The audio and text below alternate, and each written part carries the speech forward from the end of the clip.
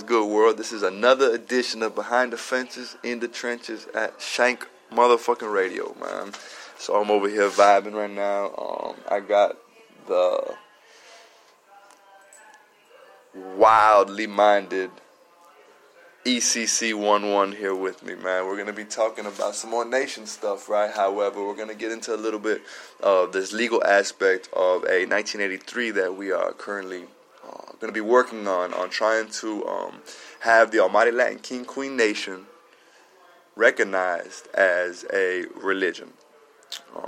Now, before we get into that, though, today is almost I know it's Veterans Day, but it's almost like a memorial day for us, too, because the founder of the Almighty Latin King Queen Nation, the Almighty Latin Kings in Miami, in Florida, our first tribe, this is the day we remember him on. This is the day he passed, what year, 2012? 2011. 2011.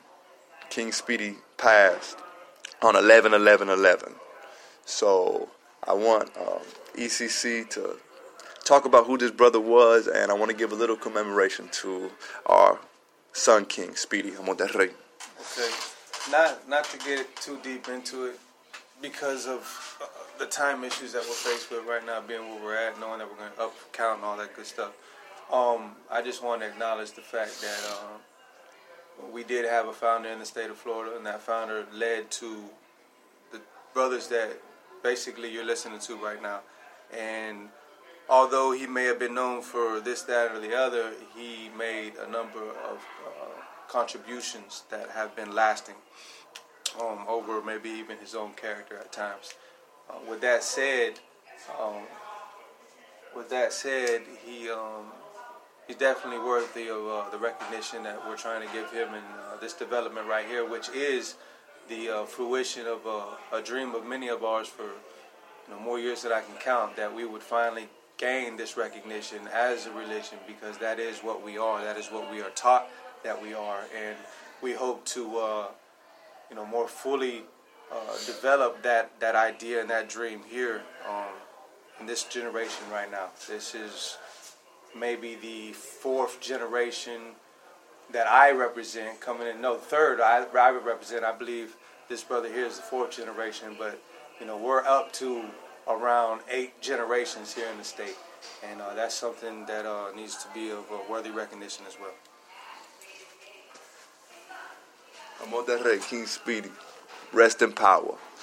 All right, so now we're going to go into the show, Shank Radio, the Almighty Latin King Queen Nation, and what we're doing again is just trying to elucidate some of the ideas, ideologies, and philosophies of the Almighty Latin King Queen Nation. And now we can even show a little bit of the religious aspect and why we should be taken seriously. It's not only that our lineage is going back years and years and years and years now. However, our goals are serious. Our goals are our goals are not less serious than these white fraternities.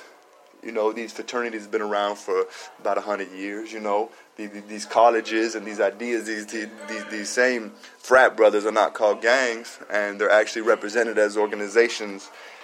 Why? Because they're not poor, because they don't come from the poor societies and poor communities. This is why we need to do this.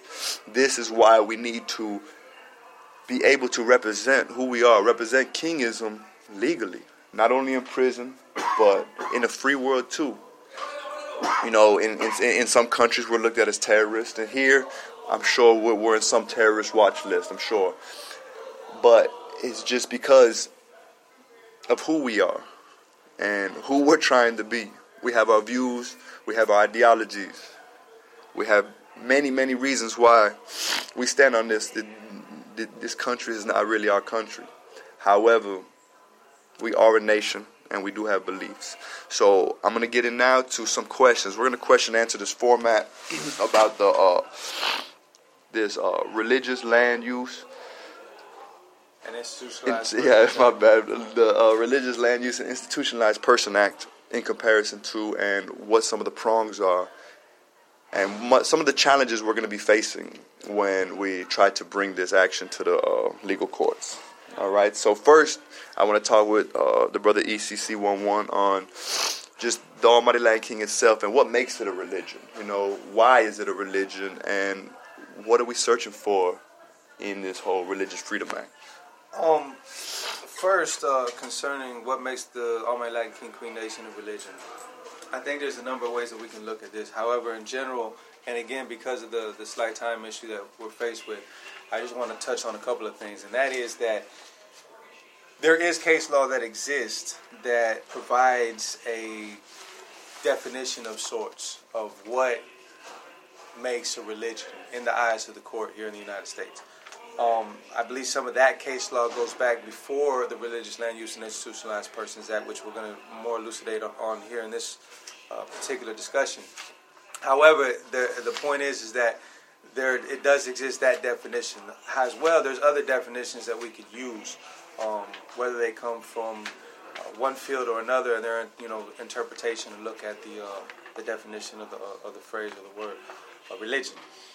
However, there's the other thing to look at, and that's that we, in the definition or the explanation of the religion in our literature, which is literature that we're going to fight for, it starts off explaining the Almighty Latin King Queen Nation with the sentence that the Almighty Latin King Queen Nation is a religion. Okay, one that gives us a national self-respect, it gives us the power to educate the poor, so on and so forth, but it's defined as a religion to us. This is part of our studies. Beyond that, we have a belief in a creator. We do believe in a creator. We have a name for that creator. We have various names for that creator. There's evidence in our literature that leans towards a concept of the Trinity. However, even though a lot of these concepts are available in different religions, be they mainstream or not, they are unique to us. That is one of the things that we know and understand that we have to point out. But it is something that we are confident that we will be able to point out. That is one of the things that we'll get in a little bit later here in this conversation concerning what we think may prevent us from going there. But in general, it's the idea there that we are a religion. Yes, the Almighty Latin King Queen Nation is a religion. Those are some of the things that makes us a religion. And something I want to touch on too is, all right, those are some good reasons on why we're a religion. But I also want to, because a religion has followers. A religion has people that truly, truly believe in this cause, in their cause, and whoever is their God or whatever stance they want to take, right? And you have a lot of people that believe in this Almighty Latin King Queen Nation as a way, like they says, is a religion to give us faith in ourselves. That's the first thing we learn, is to all of us come from broken places, man. And this is our belief system. It might not be Jesus Christ, but this is our Christ. This is who we believe in. This is what the first thing that gave us power and gave us knowledge of self and gave us a sense of being, a sense of who we are, and it gave us a reason too. And I think just those requirements alone, people that wholeheartedly believe in the ism and kingism, as we call it, for that reason alone, man, we should be able to represent who we are and who we're gonna be. All right, so what are the two prongs that the Religious Freedom Act have to be met by the state? What do they have to prove, man, to prove that we aren't a religion? Okay, in this act in question, the Religious Land Use and Institutionalized Persons Act, which was passed, I believe, around 2000, somewhere in that area, it was actually beneficial to us because it made the argument for religion more favorable to those who were attempting to be recognized as such. And this one particularly dealt with prisoners because of the institutionalized persons portion of the act itself. However,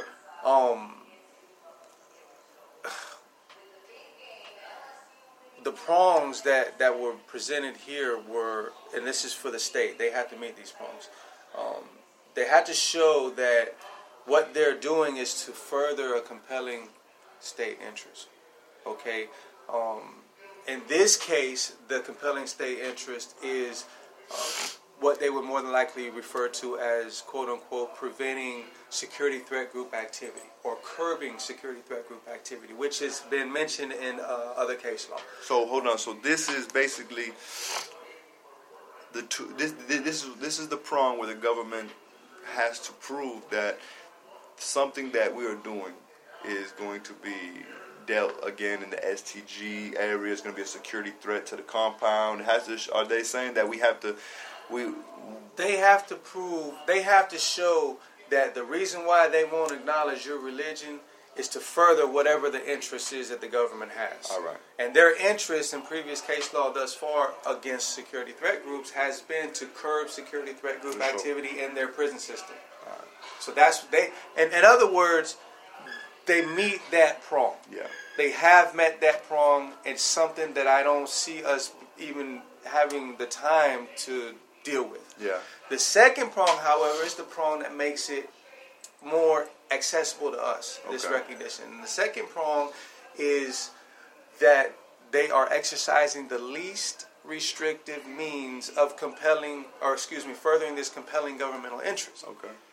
What we're arguing is the outright ban, the refusal to recognize, the consequences and punishments are not the least restrictive means. Mm-hmm. This has to do with what it is that we're asking for. Are we asking for everything under the sun? That wouldn't be the least restrictive means. Yeah. And when you say ask for, what do you mean ask for? Well, what we're searching for, what we believe in our argument would be, or meets the requirement of the least restrictive means, is we want nothing more than our literature, because it is fundamental for us to have our literature to understand our religion. Which is the Manifesto and the Constitution. Which is the King Manifesto and Constitution, which includes the prayers in question, the philosophy of the sun, all the things that we believe in that make us unique. Mm-hmm. We want access to our KMC, which deals with our clergy as well. And we want access to the chapel and an accommodatable upon an accommodatable schedule. Yeah. You know what I'm saying? Something that's reasonable. Yeah, for sure. And we want a dietary supplement every January 6th. All right. Which is a national holiday for us and a day that we have by law to observe by fasting. Yeah. And other religions in this system and other systems across the country are afforded this dietary supplement when they have to fast in accordance with the tenets of their religion. Those are all we're asking for, those three things right there. We're not asking for the ability to wear symbols. We're not asking for the access to colors. None of those things, because we're looking at this from a legalistic point of view and perspective, and we're looking for the least restrictive means of compelling their so-called interest of curbing security threat group activity. Yeah. Which is some of the things that we have discovered in our research, that they continue to be able to classify us as a security threat group, even though we're a religion. This is not a mistake we're going to make in asking that we're no longer be considered a security threat group and that be the end-all, say-all. Because thus far, security threat groups can have both classifications. Yeah. But we want the other classification, which we'll discuss further in there too. For sure. One of the other questions. All right. Now, something we're gonna have to show too to make it more feasible that this is actual religion is the class.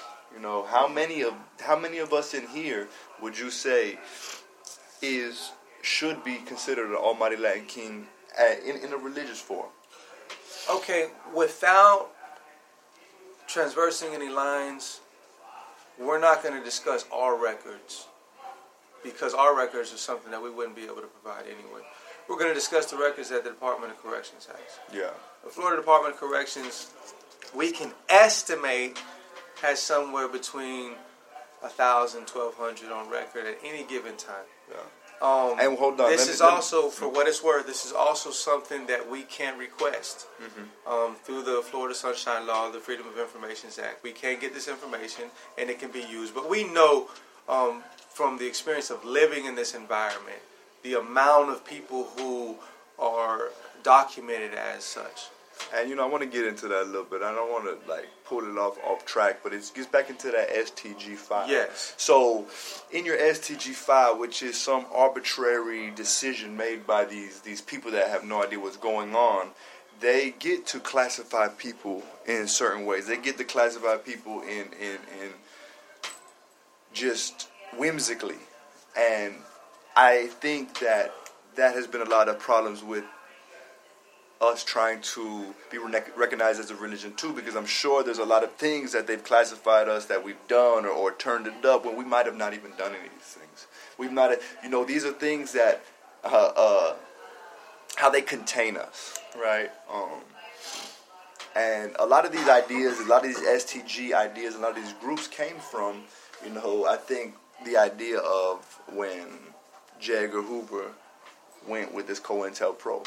And I'm not saying that Florida DOC has a COINTELPRO aspect, but one thing I do is I'm sure that we all know they do. I'm sure saying that I know that when they classify people, man, they're doing it to hinder us and not doing it actually trying to figure out who is who in here and who is what in here. They're trying to do everything they can to contain us.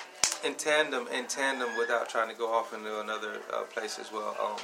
I don't know if you recall or not, but I ended up sending a letter to central office in Tallahassee to the Security Threat Review Committee in an attempt to find where it is that they have these so-called procedures in place that show that they're not in violation of due process, because they have so many people classified as this, that, or the other security threat group without even them being aware of it. Yeah. And it caused a little upheaval up in the central office or whatever. But again, like I said, that's not something that we're really going to deal with too much today. But it is something to throw out there, because in actuality, it's going to lead to one of the questions that we have. And exactly, that's what I was going to get next. Because when it's time, okay, we have to only meet these two prongs right now in the actual 1983. However, when this goes to court, there's going to be question of the validity of this religion, man, and if it practices what it preaches, and these things are going to come up, man. These are going to be hurdles that we're going to have to meet in the future, and that's why I'm bringing it up. This arbitrary STG file that they place upon us is something that we're going to have to figure out how to come up against, Without a doubt. I think that with what's prevailing here right now with the religious recognition thing, eventually it will lead to further suits. One of those suits will definitely be the discrimination that is exercised against security threat groups in general, but with religious recognition, we have a new argument. We have a new, let's say, violation of the United States constitutional rights to freedom of religion, against discrimination, because now we are being denied occupation, training, a number of different things that would contribute to our rehabilitation in this environment based upon the security threat group classification. However, with religious recognition, now we are recognized as a religion legally. Therefore, if you continue to exercise some of these practices against us, you're in violation of this other constitutional right, which is against discrimination. Yeah, because it says in the Constitution that if you base this discrimination on our religion, then you're in violation of that right. Yeah, for sure. And that's one. I like that you brought that up, because there are already classifications of religions that are considered in DOC security threat groups. Yes. There are people that like the Nation of Islam. The Nation of Islam is a recognized form of Islam, and it is still classified as a security threat group. The Hebrew Israelites are shortly classified as the black radical group. They're in these black radical classes that are considered the security threat groups, because when stuff happens and something happens on this compound, they come pick up all of them. But you'll never see them come pick up a whole class of Christians. You know what I'm saying? Just because one Christian has done something, man. So but these groups that have the STG file are not discriminated to have jobs, though. That's how we have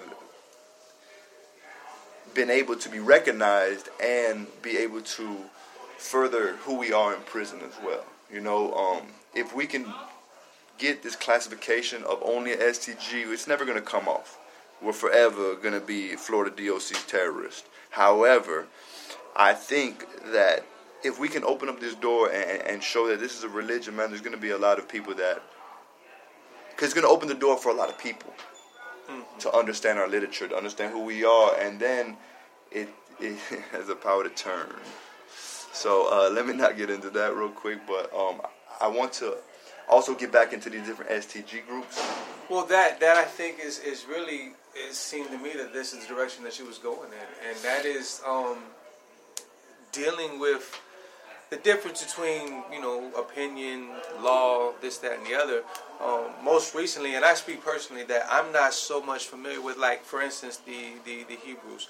Okay, they did gain religious recognition, but the security threat group label was not as popularized then as it is now.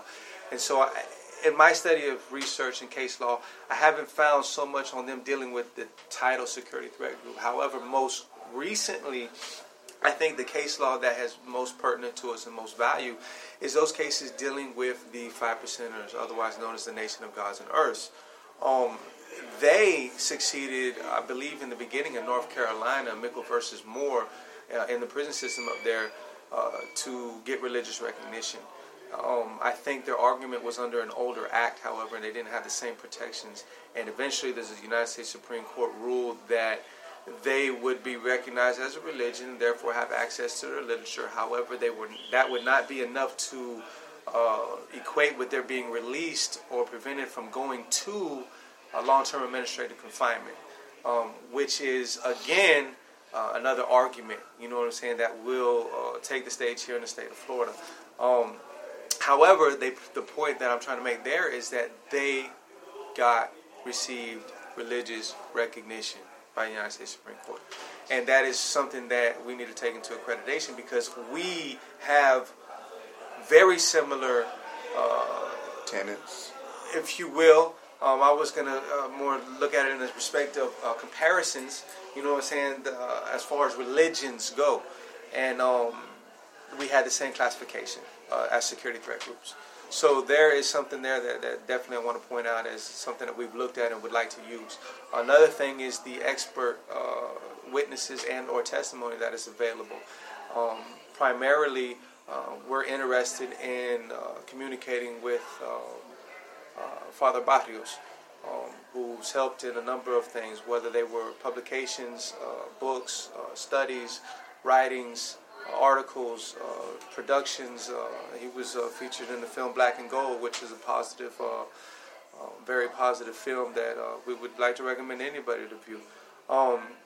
With that said, however, he has credentials. He is known as a sociologist. I believe he's a professor in John Jay College. He's a theologist, and he has wrote extensively on the Almighty Latin Kings, Queens Nation. He has opened his doors to his own church, to our members in New York, and has had a good deal of experience with us. And we desire greatly to be able to communicate with him and hopefully invite him, into this cause of ours, which I believe he has a good say-so in. Yeah, Father Barrios is Father Luis Barrios, and I think actually using him as an expert witness would be the way to go. He's renowned when it comes to the Latin King history. He's renowned when it comes to Latinx history. It's I think he would be able to help and elucidate who we are in a religious aspect, from almost a historical aspect.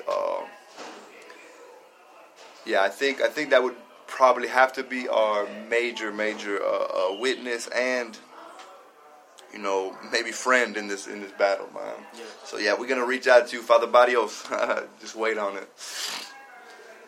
All right, so we're gonna wrap this up pretty soon, man. But I want to reach a couple more ideas, man, when it comes to the future of what we're trying to do here.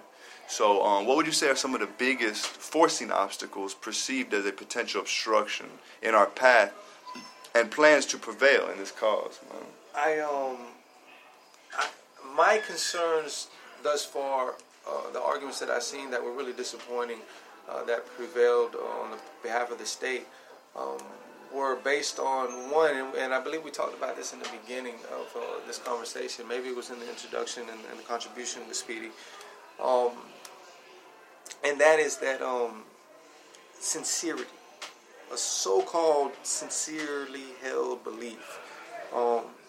Time and time again, I've come across case law in which the court has thrown out a petition because the state was able to show that based upon the petitioner's behavior in prison, it reflects someone who is not a sincere holder of the belief he or she claims to be in practice of. And it's very disappointing because some of us have records. These records, in a lot of cases, are fabricated. But whether or not, the point is that it can be used against us. And my concern is finding somebody who, does not have this, fabricated or otherwise record, and then leading him or her down a path that will ultimately result in them, being once again portrayed as some type of domestic terrorist, or some type of how do they like to term Hillary Clinton used super predators. Oh yeah, the super predators. You know what I mean? But it's something that I'm concerned with. Another one that has stood out as an obstacle, and this one there, it comes from a lack of a number of things in some cases, such as education, but in other cases it has to do with the conspiracy of the system as well. We get involved in this and we get going, and before you know it, we're in a position to where we're in a dark room and we ain't getting no food, and every other shift they're coming in hitting us with chemical agents, and we miss our filing date, and we make what's called a procedural error. And that, is one of my main concerns, and that's why, in a large part, why we're doing this here is because at some point or another, we need some type of representation. We need to assure representation. We're taking a great risk venturing, in this conversation in itself, much more so with the idea of actually going through with this and the consequences that come as a result. Yeah, for sure. That's something that needs to be talked about, is what is going to be the potential threat. Not only legal threats, not only what they're going to be, the arguments we're going to be creating, however, the threats upon us in the Department of Corrections. Yeah. And it happens, man. These are things we go through just by having an STG file. These type of things, and then to try to gain civil rights as a quote-unquote gang member in here, man, we're going to have the same things that were happening to the Black Panthers in the 60s. It's going to be the same type of things. It's going to be the same type of quote-unquote containment that COINTELPRO has created, and they're just going to lose us for a couple weeks. In confinements, we're going to come up missing. We're going to be off the compound with no DRs and just, some red skin. Without a doubt, the new Jim Crow, these classifications that are being used have developed over the years. You mentioned COINTELPRO earlier, and we are in the so-called age of colorblindness, and this is the new Jim Crow, and the classification of our religion as a security threat group. The use of security threat group, period. The loose phrases such as super predator, so on and so forth. They all fall into the practice of classism, which is prevalent here in the society. Yeah, and I just want to, I've talked about this before on Ipsy Dixis Radio, that these prisons have become constitutional vacuums. We might get able to win in courts, but in between those times of us going to court and us filing these motions or filing these petitions, there's a lot of dark spots that DOC can fuck with us. DOC can, and they do. They do. When people try to when people try to use the correct means to deal with injustices in here, it's frowned upon by the administration. When people file 1983s, while people file grievances, man, these people are then considered what the pigs call writ writers. And these writ writers become getting fucked with. They get transferred. They lose all their property. So these are things that we're almost making evidence right now by creating this, because this is what we're trying to do, and we know that this is going to happen. I think too that and it's interesting that you said that, because at first I began to form in my mind the theory that this is in here a laboratory, The government practices a number of things in this void space that you're speaking of. For years, how long have we been hearing and seeing, reading, you know what I'm saying, that the one place that slavery is so-called legal is in the prisons. Here in the United States, slavery does exist. However, the theory here that I'm thinking that you were going to go into, which would have been really neat, and we can still touch on, I guess, a bit, is that this is a laboratory. Yeah. And they do experimentations here, and the experimentations are of a social nature when it comes to law. How will people react about this, that, or the other? And we represent in here a reflection, or like you like to use the term, a microcosm, in the face of what's going on out there. And what they are able to prevail in here against us is against the people. It is against all of us. It is against the human race.